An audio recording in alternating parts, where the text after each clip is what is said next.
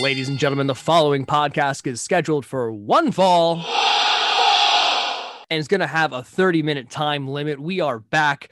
We are ready to roll. WrestleMania Night 1 was a huge success. A lot of great matches, a lot of rain, but they still pulled off a hell of a night. That main event was stellar, and I got to give it to him. I didn't expect much out of it, but that Bad Bunny match was actually surprising. Now, also, like, all the props in the world to John Morrison for what he did to help Bad Bunny look like a pro.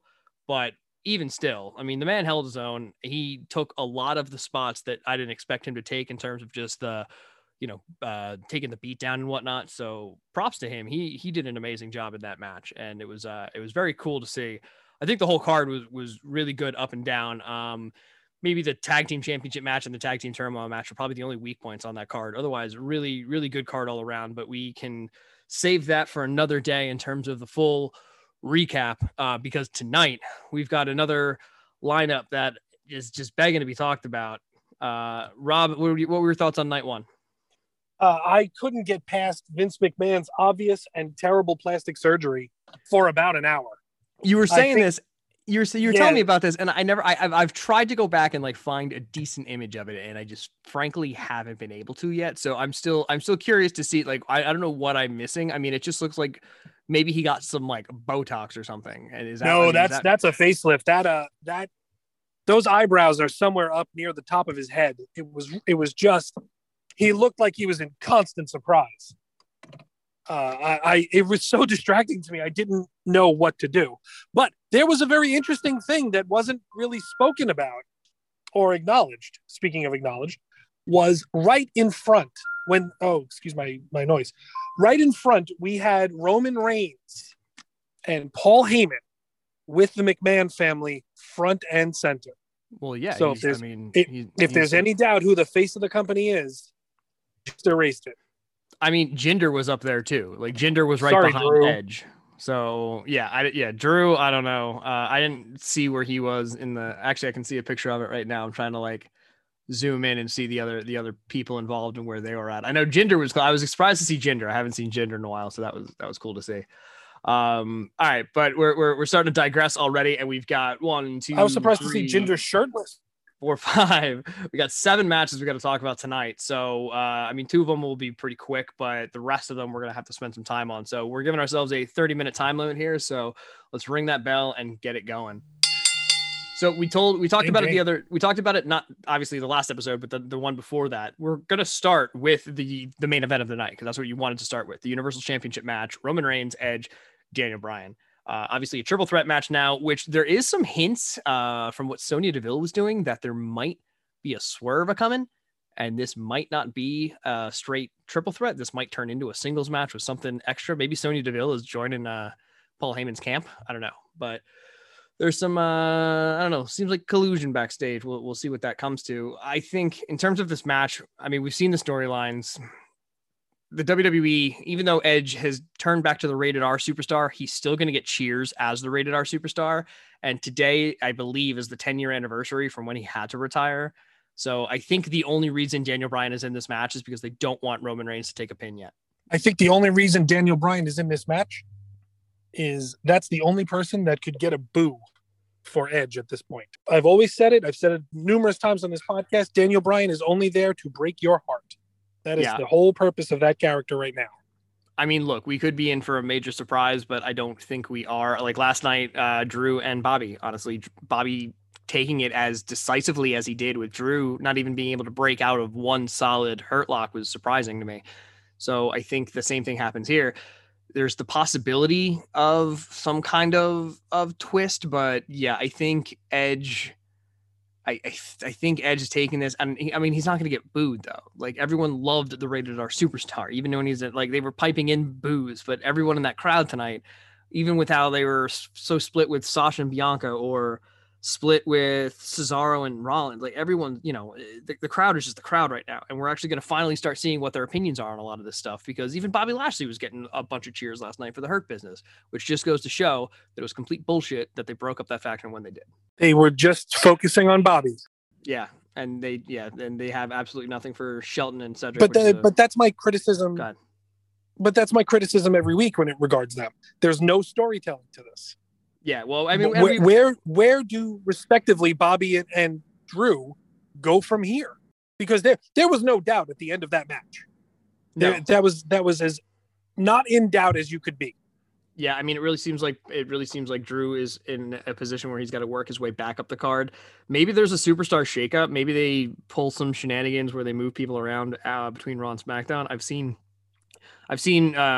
people basically saying that that's not going to happen, but I mean, maybe it is, and maybe that's where Cesaro starts getting. Maybe Cesaro ends up coming over, and that's where he's getting this main event push from. He's not going to challenge Edge or Roman. He's going to get moved back to Raw or over to Raw and make his push there to take out Bobby. Because I mean, he's one of the guys that could. I mean, strength wise and everything like that, he's right up there with Drew, and maybe this is finally the opportunity to give. The next championship match of the night. We'll just keep going down the list here. Asuka and Rhea Ripley, Raw Women's Championship match. I think it's a great time. I think they're basically gonna harken back to WrestleMania 20 when Eddie and Benoit ended the night as champions. I think this is basically the perfect setup for both Rhea and Bianca to end the night as champions, both as from the rivalry they had at NXT to the rivalry they even had at the end of the Rumble. So I think this is just a pretty straightforward. It'll be a great match, but Rhea's taking this one. Rhea has to take this one. Otherwise, why bring her up? Yeah, well, I mean, brought her up to put her in the main event. Yeah, there was rumors that there was the whole thing with Charlotte. Like Charlotte was supposed to be involved in this match to some degree. And, on Twitter, she says COVID. There's a lot of like dark rumblings that this is kind of a slap on the wrist for the Andrade release situation, which I don't really want to get into all that nonsense because I think it's really just COVID. But I think this is definitely the time for her to take it, unless somebody comes in and causes some shenanigans. But you could also have this match end even with Asuka winning, but either one wins and then suddenly you hear the steampunk, Becky Lynch music hit, and that could be a very big moment. I mean, they might save it for Raw, but that could be an obviously very big moment for her to come back and challenge Asuka for the belt she never dropped. She just gave away after Money in the Bank last year. I don't know what her maternity leave is. Oh, she's ready to come back. She's ready to come back. She could have probably wrestled. I mean, again, this is based on what the doctors told my wife, who was not a professional wrestler, mind you, but in terms of like exercising and when she could actually just kind of get back into her normal routine. And it was only 6 weeks postpartum, and she's already 4 months out. I mean, I still think she could have pulled off something small at the Rumble, but they just didn't want to pull that trigger because they wanted to focus on Bianca and Rhea. And then obviously there's really no other opportunity for her to come back. This is that opportunity. Well, I mean, the women's division is in such shambles. She would be a welcome return.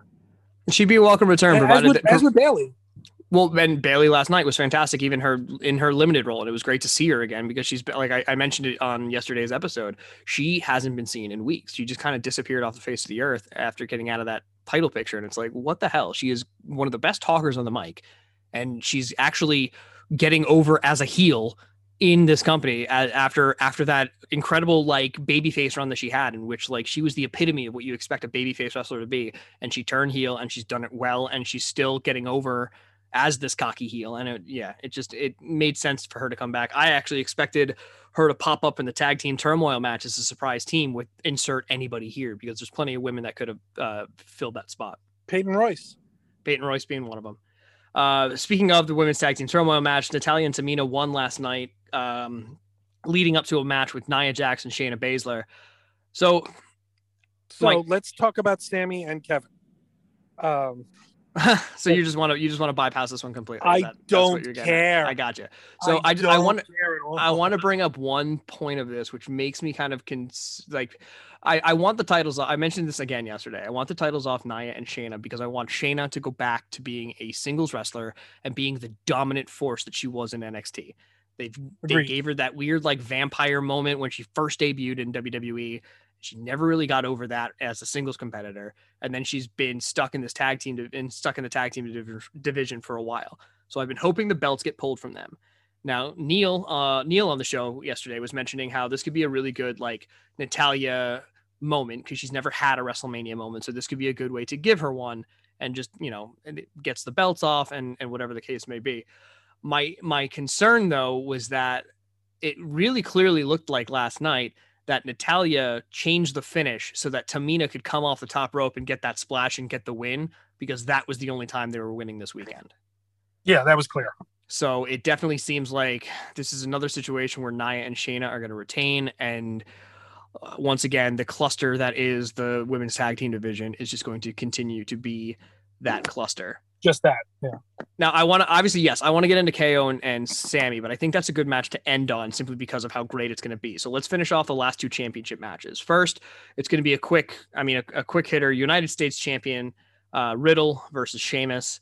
Kind of just popped up out of nowhere. I mean, they definitely threw this feud together in the last couple of weeks, but could be a really good match. Could be hard hitting. I think it's a sleeper. Yeah, it could be a sleeper. It could be really good, and Riddle could really start to show his technical side. He's done that at a couple matches when he's fighting the bigger guys, but Sheamus is a guy that can actually work with that and work with him. So it could be a very good match, all things considered. I think if the only other thing that would concern me for this match is weather. I mean, guys are slipping around as enough as it is, and if the rain hits, it's been raining all day in Tampa. The people that I know are down there have been posting all day, like, is the show getting delayed, or like, has anybody heard anything about like what they're going to do tonight and all this nonsense? Because it's just been pouring rain down there. So ringside might be super slippery and like bare feet, man. There was already a couple instances last night where it got a little concerning when they were trying to do some of these moves. And apparently just above the ring isn't like a really good like structure. It's basically just a bunch of plastic that are just starting to like build up water, and then God forbid one of those breaks, it will break right over the lights and right over the ring, and you could get like a flash dance moment in the middle of a match. So who knows? Maybe that's what they're setting up. I would love to see Sammy and Kevin suddenly in the middle of a deluge, right? Because you know that they would work with it. Oh, 100%. I mean, they you know, Sammy would start doing a slip and slide around the ring to like avoid KO, all this nonsense. So following that up with basically it's called a Nigerian drum fight match for the Intercontinental Championship, but apparently it's just hardcore. I haven't really heard anything about it. I actually thought it was originally going to be a moment where Orlando Jones was going to make an appearance and we were just going to have a straight up like drum line. Like, you know, Nick Cannon. Listen, dude, the way to do this is, you know how they do the setup for the Inferno matches, that there's the piping all around it? Right. I would just line the ring on all sides with Nigerian drummers. I mean, I'm sure that's what they're going to do, and it's basically just going to be the entire match. But I just don't know how, like, commentary-wise and, like, hearing the crowd and stuff, like, how are you going to dull that? Because it's already so, I don't want to say empty, but I mean, like, it's going to echo in there. So, like, if they really do have, like, 15 drummers around the ring just, like, pounding the whole time, oh, that's easy. That's easy. You bring the commentators out of the area, put them backstage before the match. I mean, you could, I mean, basically to me, especially with the rain, this could be, and you know, I don't mean to turn this anyway, but this could be a direct Black Panther waterfall scene right here between the drums and the water and all that nonsense. Like this could be. Oh, I was thinking Ali Frazier in Manila. Oh yeah, Thrill in Manila. I mean, can you imagine those guys banging on their drums, right, with all this freaking rain everywhere and the water bouncing on the drums? That's an image. I mean, we would talk about for years. That's an image. And then it's got to be one too, where like, you know, they're on the ramp or something. And like, you know, Big E's got Apollo above his head about to throw him off or some nonsense too. That would be dope. I think Big E's holding on here. I think Apollo's been doing great work, but Big E's got Wale. I'm so out of touch. Coming to do his entrance and stuff with him. You know, he's going to get the entrance song. I agree with you on Big E taking it, because should Apollo take it, you now have a semi-inferior copy of Roman Reigns' character. Right. Yeah. The head of the table. And you can keep pushing this feud the way that they've been doing it. You can just add a third party in and insert person here, Baron Corbin, or maybe even like Chad Gable or Otis or something like that. Like, I don't care, but you can add a third party in and manage to continue this feud, or a third or fourth person and do like a 4-way scramble. But you can continue this feud towards SummerSlam. And I think SummerSlam would be a good time for Apollo to maybe take it and Big E to start making that turn towards main event. Yeah, I agree. That's a good timeline too. So the only other match then besides the one we want to talk about most, which is Sammy and KO, is The Fiend with Alexa Bliss versus Randy Orton. I'm a little concerned with this match because they haven't built it anything like a Firefly Funhouse match or anything. And I have flashbacks to the actual match that they put on at WrestleMania 33 when it was Randy Orton versus Bray Wyatt. and this was like, just Louisiana spooker Bray Wyatt, and like they just kept projecting like weird shit on the ring, like just maggots or worms or a snake that looked like a giant penis as he was walking down. Yeah, like they just kind of put stuff on the ring, and it was supposed to make it like creepy and stuff, and it just made it weird. Especially, I mean, like on camera was one thing, but like being in the stadium, we were just like, what are they doing? We couldn't even tell. And so it's just one of those. Like, I think what could be super interesting is what you brought up, and I think it was on the show. But if it wasn't on the show, for people who don't know, Rob brought up a really good point that the the Fiend character wearing that charred remains doesn't necessarily look like the same build as Bray Wyatt, which could lend itself to be that tonight could be a night where we've got the Fiend and like the Fiend, the burned version of the Fiend, whatever you want to call him, and Bray Wyatt, like the Pee Wee Herman Bray, pop up in the same ring at the same time to really play some mind games and be able to pull something off that they've been able to on television because they're in the Thunderdome, but pull something off live, which would really make the crowd just go like, what the fuck? I think they have to, because, and I'll tell you why. You've changed this character that was supposed to be Michael Myers or Jason Voorhees, this unkillable character that is unrelenting, but is kind of a good guy, even though he's a heel. Like everybody roots for Jason, everybody roots for Freddy, even though they're the villains. The company has always made the mistake of saying Bray Wyatt the Fiend. But if you pay attention, Bray Wyatt has never said that. Bray has made it clear from the beginning that there is Bray and there is the Fiend, and they are two separate things. And this is how you do that. This is how you're able to separate that. And Bo Dallas has been doing fuck all for a year, actually more than a year. We haven't seen him since, I think, November of 19. I think maybe SummerSlam before that. I mean, I don't even remember. It would have been before. It definitely would have been. Yeah, it would have been right before Mania 36 at the very earliest, because Curtis Axel was part of those releases, and the last time I saw Bo was shortly after the Miztourage, I want to say, where it was him and obviously him and Curtis Axel doing their thing. Yeah, I don't know. If it's Bo, it's finally done in the way that I think would be great for both the character of Bray Wyatt and the Fiend, and also to bring Bo Dallas in, and you get to play with the fact. I mean, they look similar in the eyes, and that's all you're seeing on this, in this character. Right. They're very similar looking 15 minutes eyes, and that's like I said, behind that mask, that's all you're really seeing. So it's and they sound alike. And they sound alike, but you don't, you're not hearing the Fiend. The Fiend just kind of grunts and groans and stuff like that. But like he hasn't done anything. He hasn't done anything so far that stands out to tell me, like, the Sister Abigail is the Sister Abigail, and you could always chalk that up to the fact that he's got all these weird prosthetics on. So that's why, if that looks any different, that's why it looks different. It's not that it's a completely different person doing it. I mean, the person who's hitting Sister Abigail right now the best is Alexa Bliss. Yeah. So, and by the way, I'm hoping you separate them like that. You separate Bo and Bray. You now can have what does Finn Balor have? The demon. You have like a demon situation now. You don't need him to show up. Right. It could be Bray all the time. And now the threat of the Fiend is what they've been doing during the COVID era. Yes. That now he could be in the ring, he could be doing something, and the threat of don't make me get him. And the Fiend just shows up. Well, and it could lend itself as well then to being able to pull off those switches mid-match with a live crowd. Yeah. Because up until now, that's kind of been one of the caveats of the Fiend, is that they've been playing it up that he can pop up at any time. But if you see Bray in the ring, there's no way he can pop up because of the amount of time it would take to get in the mask, get in the suit, and do a full character swap like that. It's the same thing with Alexa right now. Like, I would love to see Alexa get fiended or like fiendified, whatever you want to call it tonight. Like, she's been doing it a little bit with the makeup. She's been doing it a little bit with the contacts, but like, I'm saying like Alexa full fiend as well. And she's got a full dark get up and a Savini mask and all that goodness. And she just like terrorizes people. Like, I want children crying at the look of her. Oh, I agree. We just did The Prestige. It's two different, it's brothers that we never knew. Yeah. Spoilers for anyone who hasn't seen The Prestige. I got confused for a second because I was thinking of the Pinnacle from AEW, and I'm like, how is that like that? But then I'm talking. I don't know. We're talking about a movie with Hugh Jackman and Christian Bale. That's right. And yes, I now know exactly what you're talking about. And somehow David Bowie is Nikola Tesla. Which brings us now to David Bowie.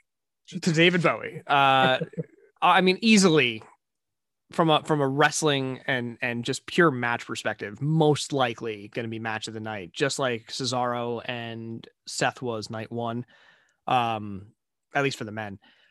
KO, Sami Zayn. You've got it a little bit reversed, I think. I can't remember the last time they had a match like this where KO was the face and Sami was coming in as the heel.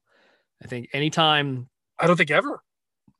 Anytime I can think back to it, like obviously I don't know about like the Pro Wrestling Guerrilla days or some of like their ROH stuff or anything like that, because I think for the most part Sammy's always played the part of the hero, and this is the situation where Sammy's been just killing it as his conspiracy theorist heel and just the talking part, and it's interesting to see that, like, Vince finally got the confidence in him, not from a promo, but from when he was being a special guest referee and he just started mouthing off to the guys in the ring. And it's like, damn, like somehow that's all, sometimes that's just all it takes. Like, cause he's been doing great work. And when he was being like just the annoying, like over talker and stuff like that, it was still entertaining, but like, he still never really got a chance. And then suddenly it turns out that, all you need to do is to actually just be yourself in the ring and you'll get a chance to be on the mic. Go figure. If only that would work in other instances. I think this is going to be a good back and forth. I honestly don't know who comes away with this one. I mean, I would think for the sake of, I'd honestly would like there to be a swerve in this one where like we find out that there actually is somebody who's trying to destroy Sami for whatever reason, and like, and it's Logan Paul, maybe, or like whoever it is though, they pop up in this match. Like, I don't think it's going to be Logan Paul. I just think they signed him for a big payday because they wanted. I would rather him not even be there. Yeah, I look. He's going to complicate everything. I'm not sure what the tie-in was. Like, maybe they just thought that Bad Bunny wasn't going to be enough of a celebrity pull, and he crushed it. So they wanted to get a celebrity who's also half an athlete because he happens to pretend to box. But well, my nightmare scenario is somehow he shows up with his brother, and now we have to have Kevin and Sami versus the Paul brothers. No, you would see me chewing on my own wrist. Yeah, to kill myself. No, I mean, the way I don't think Sami and KO would be talking about the excitement on Twitter of this match if that was going to be the end game, unless they're just really swerving us. Which, I mean, they could be, but that would just, I would be very irritated as well on that. I mean, unless, Logan does a swerve and attacks Sami, and then his brother joins in. I don't know. I mean, Kevin has to come back and save him. Like I said, I would like to see someone. One thing we haven't had in a while, at least that I can think of directly at Mania, has been like that Mania swerve, that Mania heel turn or whatever. Like, I'm thinking like, Christian and Trish with Jericho back at, WrestleMania 18, 17, something like that. Like, I can't think of a recent swerve like that where there's been kind of like a major. Seth. What do you mean? He didn't turn though. He just popped up. No, but he popped up. Like, that was a swerve to that match. I mean, it was a major swerve. It was a major swerve to that match, but the writing was on the wall there for anybody who was kind of paying attention. Like, everyone, this was Roman's however many time being in the ring. Brock's in the ring. Seth hasn't cashed in the briefcase. He hadn't cashed in the briefcase yet, and that was at the time that was the longest reign of someone with the Money in the Bank briefcase. Like, that was actually a prediction. I wrote it down on a hotel notepad before we left to win a bet.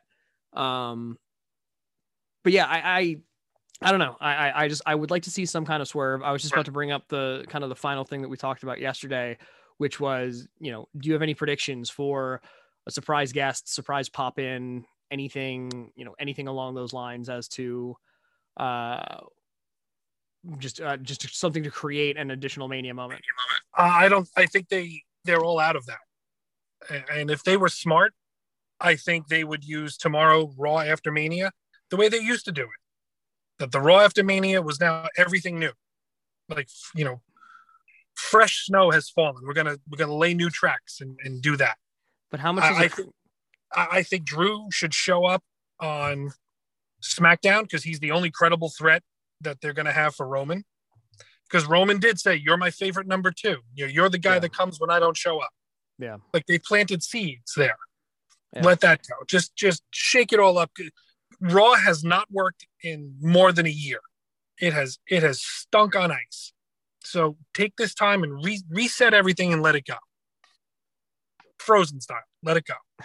I mean, how much of that though really depends on a crowd to have that moment. Like you can pipe in all the noise you want, but having the real crowd there and having like the fans from overseas who are used to doing soccer hooligan style chants and stuff like that, like create stuff for the wrestlers. I mean, that's how we got, hey Bailey, would you be my girl? Or Fandangos, da da da da da da. Like, that's how those chants came to be. And the Raw after Mania is like a really kind of magical time for that to happen. But again, it is really dependent on a crowd, and they're still in the Thunderdome for the foreseeable future. So, I mean, in terms of just resetting.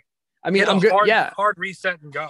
I'm down for a reset. Like, let's do it. Blow it up, start over, and start all these feuds kind of over. Some of them can carry on to the next thing, but to your point, like, what are you really gonna do? I mean, it's kind of one of those. I've read a couple more articles and just kind of like saw some reactions to yesterday's events and stuff like that, and it was surprising. And one of the things that popped up, and it's like, like you've got so many people on the roster who obviously, they didn't have the kickoff show. They didn't have the pre-shows like they normally do. So they did the Battle Royal on Friday, and they didn't have some of the other pre-show matches that they do. None of the guys, nothing with the Cruiserweight title, because the Cruiserweight title is now exclusive to NXT.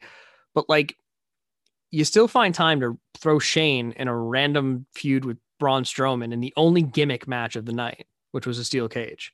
Now, it was a cool moment. And I actually called the opposite, as opposed to Braun putting Shane through the cage to get him out.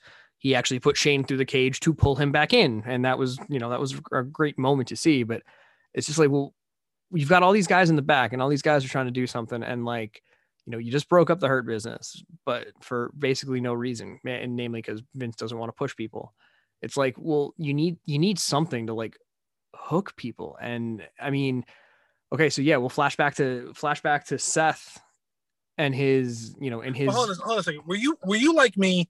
Did you get frustrated looking at that Andre Battle Royal and seeing just the sheer amount of talent that was in that ring that is never being used?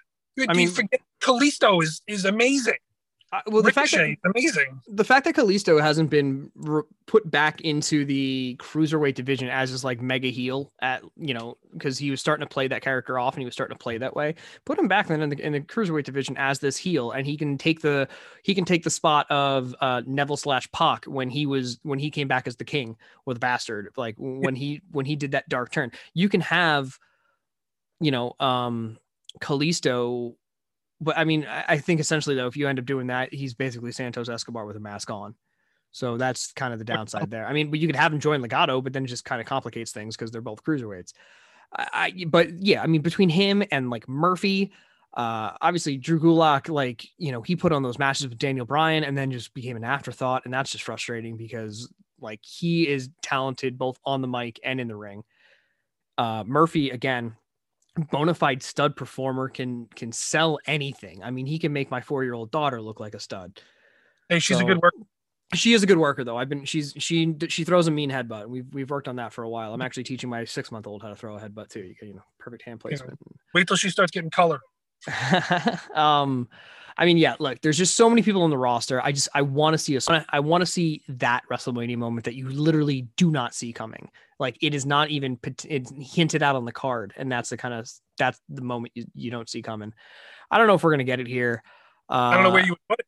I don't know where you'd put it either at this point. That's why I was saying like the whoever is actually behind, Sami Zayn's demise, or you have somebody pop up and suddenly Bray Wyatt, the Wyatt family and Alexa expand again.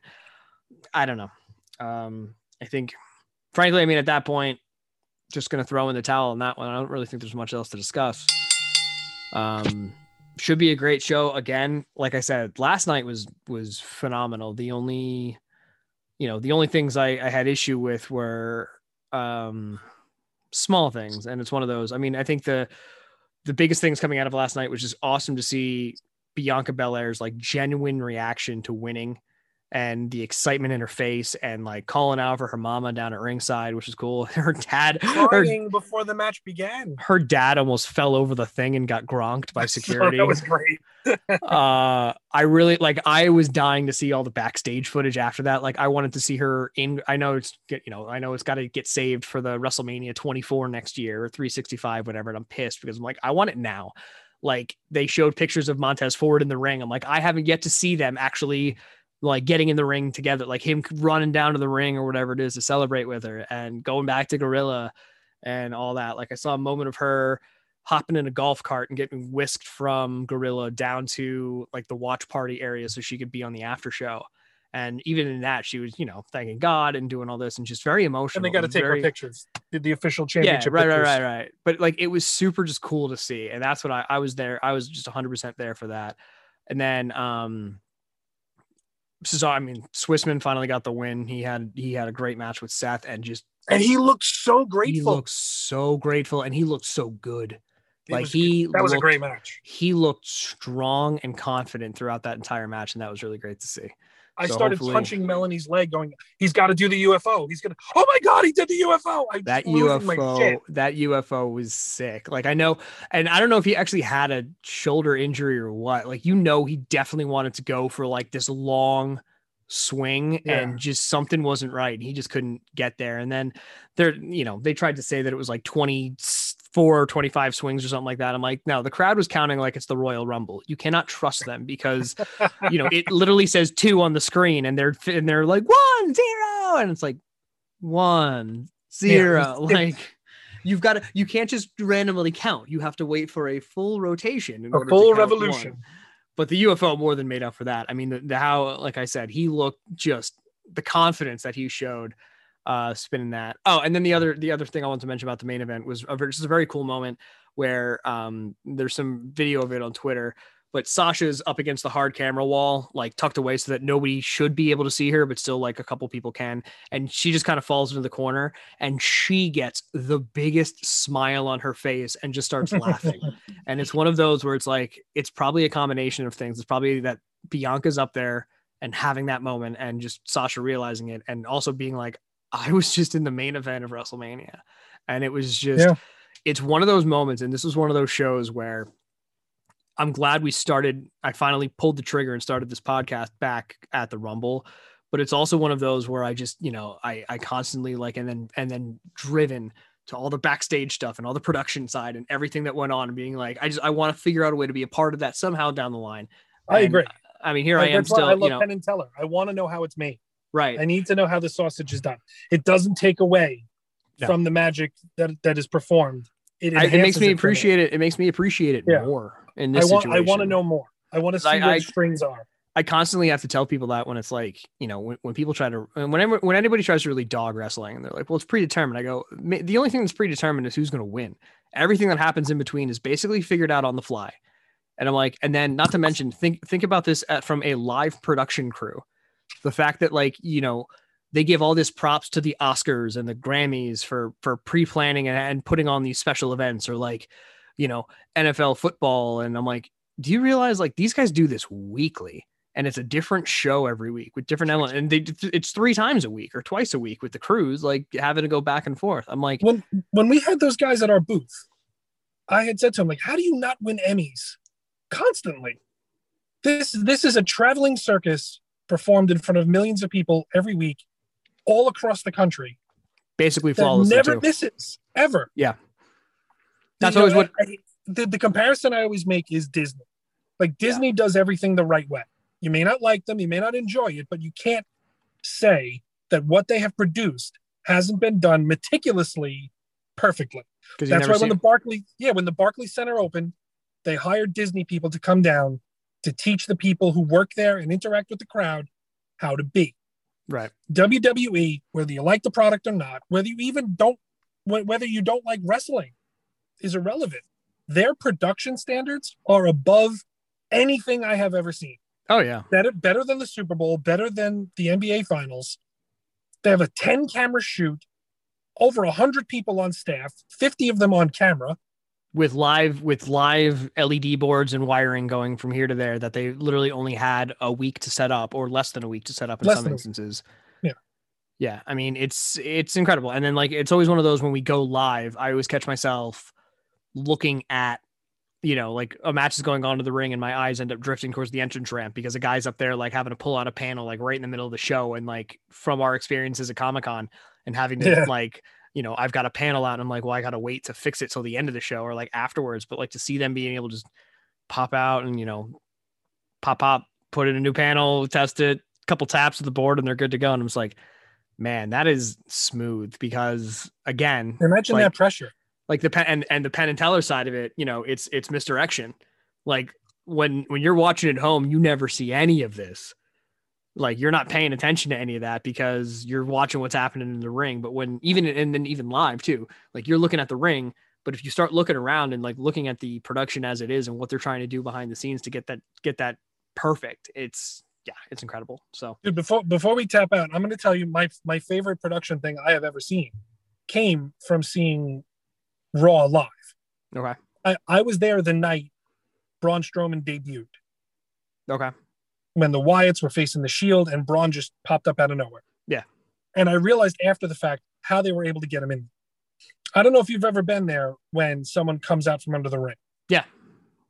I'm doing some inside baseball here. In between when commercials coming in, no less than 40 people all walk down in a group and just circle the ring like they're doing stuff. Mm-hmm. You don't even see the wrestler jump under the ring because, again, Penn and Teller misdirection.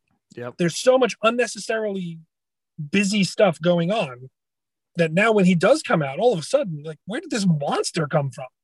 That's how it's wonderful. That's how they got Taker down there a lot too. Taker. So basically, what those guys are doing is kind of like a hygiene thing too. So if you've never been to a live event, every so often they'll change out the canvas. So like the canvas, there's like sometimes 2 or 3 layers of canvas before the small amount of padding and then the wood on a ring. So what these guys do, they basically send out a team real quick to remove the canvas and put it and you know, expose the clean one underneath and then retie it down and tighten everything up and wipe down the ropes and everything like that. So during that time, they'll have one extra guy in a beanie or a hood or something like that. And that's a wrestler who, while they've flipped everything up and they're untying the old canvas, just rolls under the ring. And that's where he hangs out. I can only imagine like hanging out underneath a ring while a match is like happening above it, like all the sound. And the one I want to see is when you've got like the Bray Wyatt, when he came up from, and Kane and Taker, like when they come up from under the ring, like how do you just remove that little section of ring that he can cut through and pop out of? Like you want to, like, it's like Bam Bam Bigelow when they it's went like, through. Yeah. It's like when it's like the sawing person in half thing. Like, how do you like just the planning and how they just are able to pop that out and just have like, yeah, Bam Bam fall through the damn ring. Or, I mean, obviously like the ring collapsing, they've done a couple spots of, but like you've had the whole night where they've been using that spot. And it's not like they came out and like completely reconfigured the ring. There's clearly one spot that they're able to just like a hatch or something that they're just able to and then cut through. I don't know. That's a little bit maybe too much behind the magic, but as two people who do a lot of events and producing stuff, it's just obviously something that we're very much in love with, and WrestleMania is definitely the time to always out. I actually have video of me freaking out at WrestleMania 35 because they somehow turned an LED wall into like a garage door and it just lifted straight up. And I've been dying to find out how, because I want to do that at Comic-Con. I knew when you started talking, like I was freaking out. I'm like, this definitely has to do with an LED wall. There is no way Sean McHugh is getting excited over anything like this other than it just lifted. It just went away and came back perfectly. Do you know the power I could have at Comic-Con if I could just use it? If I could just figure out the secret, Rob. I need to know. I need it. Hey, I need it. All right. I mean, that's going to do it for us today. We're very excited. Obviously, by the time this is actually out, you may actually have already watched WrestleMania Night 2 before you can actually listen to this. And we understand this again. This is the busiest 14 days in the history of wrestling for I think both of us. Hey, don't you owe me money? No, don't you owe me $1? We didn't actually make that bet, and I think you lost it anyway. You said you didn't want to make it yet. We were going to hold it off for something later on that never actually came because we got too busy. And then, like I said, we've been flying by the seat of our pants trying to churn these episodes out. Somehow you and I got to talk about NXT and give a recap of that, which hopefully we'll have out by Tuesday, and then a WrestleMania recap. And then we've still got to recap what happened the week after WrestleMania. So we'll do it. We'll do sooner it. or later. Eventually it'll be 2022, but we'll talk about WrestleMania 36 or 37 at some point. Once again, I want to thank everybody for joining us. Check us out all over the place. Spotify, Stitcher, Apple Podcasts, Google Podcasts, or just at angelsofmayhem.com. Appreciate again, everybody giving us a listen, even though we were super late getting this episode online and up yesterday. We still had, I think, like 15 downloads, which for us is a very good first run. So thank you for everybody who gave us a quick listen. And hey, you know what? Might be another rain delay. So if there's a rain delay, pop us on. Give us you might have 30 minutes to kill if you don't feel like just watching all these guys try to cut quick. You don't want to watch drunk wrestlers talking? Yeah, if you don't want to watch guys who are just finally just like, I don't know, we're just doing it. One quick thing before we sign off. Yeah. Drunk Seth Rollins forgetting the interviewer's name and then making a bit out of it was the best thing I've ever seen. Well, I mean, he just pulled a Jericho. No, but he was clearly, in my opinion, like he had a few, like he knew he had some. I mean, maybe, but well, no, because he had to wrestle. That was just like a natural high from being that loose in 10 years. Come on. I mean, that's just his character now, but no, that was a complete, if it wasn't a nod to Jericho, it was I don't know, if it wasn't a nod, it was a steal, because Jericho used to do that all the time when I think Mike Rome was doing backstage interviews, and it was him, Tom Phillips, and somebody else, and they all looked the same. So Jericho just called them all Tom. He's like, no, I'm Mike. He goes, no, Tom, you're Tom. And obviously, like, yeah, this new guy was just that kind of, that kind of moment where he could call him, what was it, Mike? Was he basically calling him hyphen? Huh? How about a hyphen? Yeah, Kevin. Yeah. All right, so I'm tapping out. I'm done. Yeah. So once again, everybody, thank you for joining us. We will catch you then hopefully Tuesday for the NXT TakeOver recap show. And enjoy Mania Night 2. And we will see you next time on the One Fall Podcast. See you.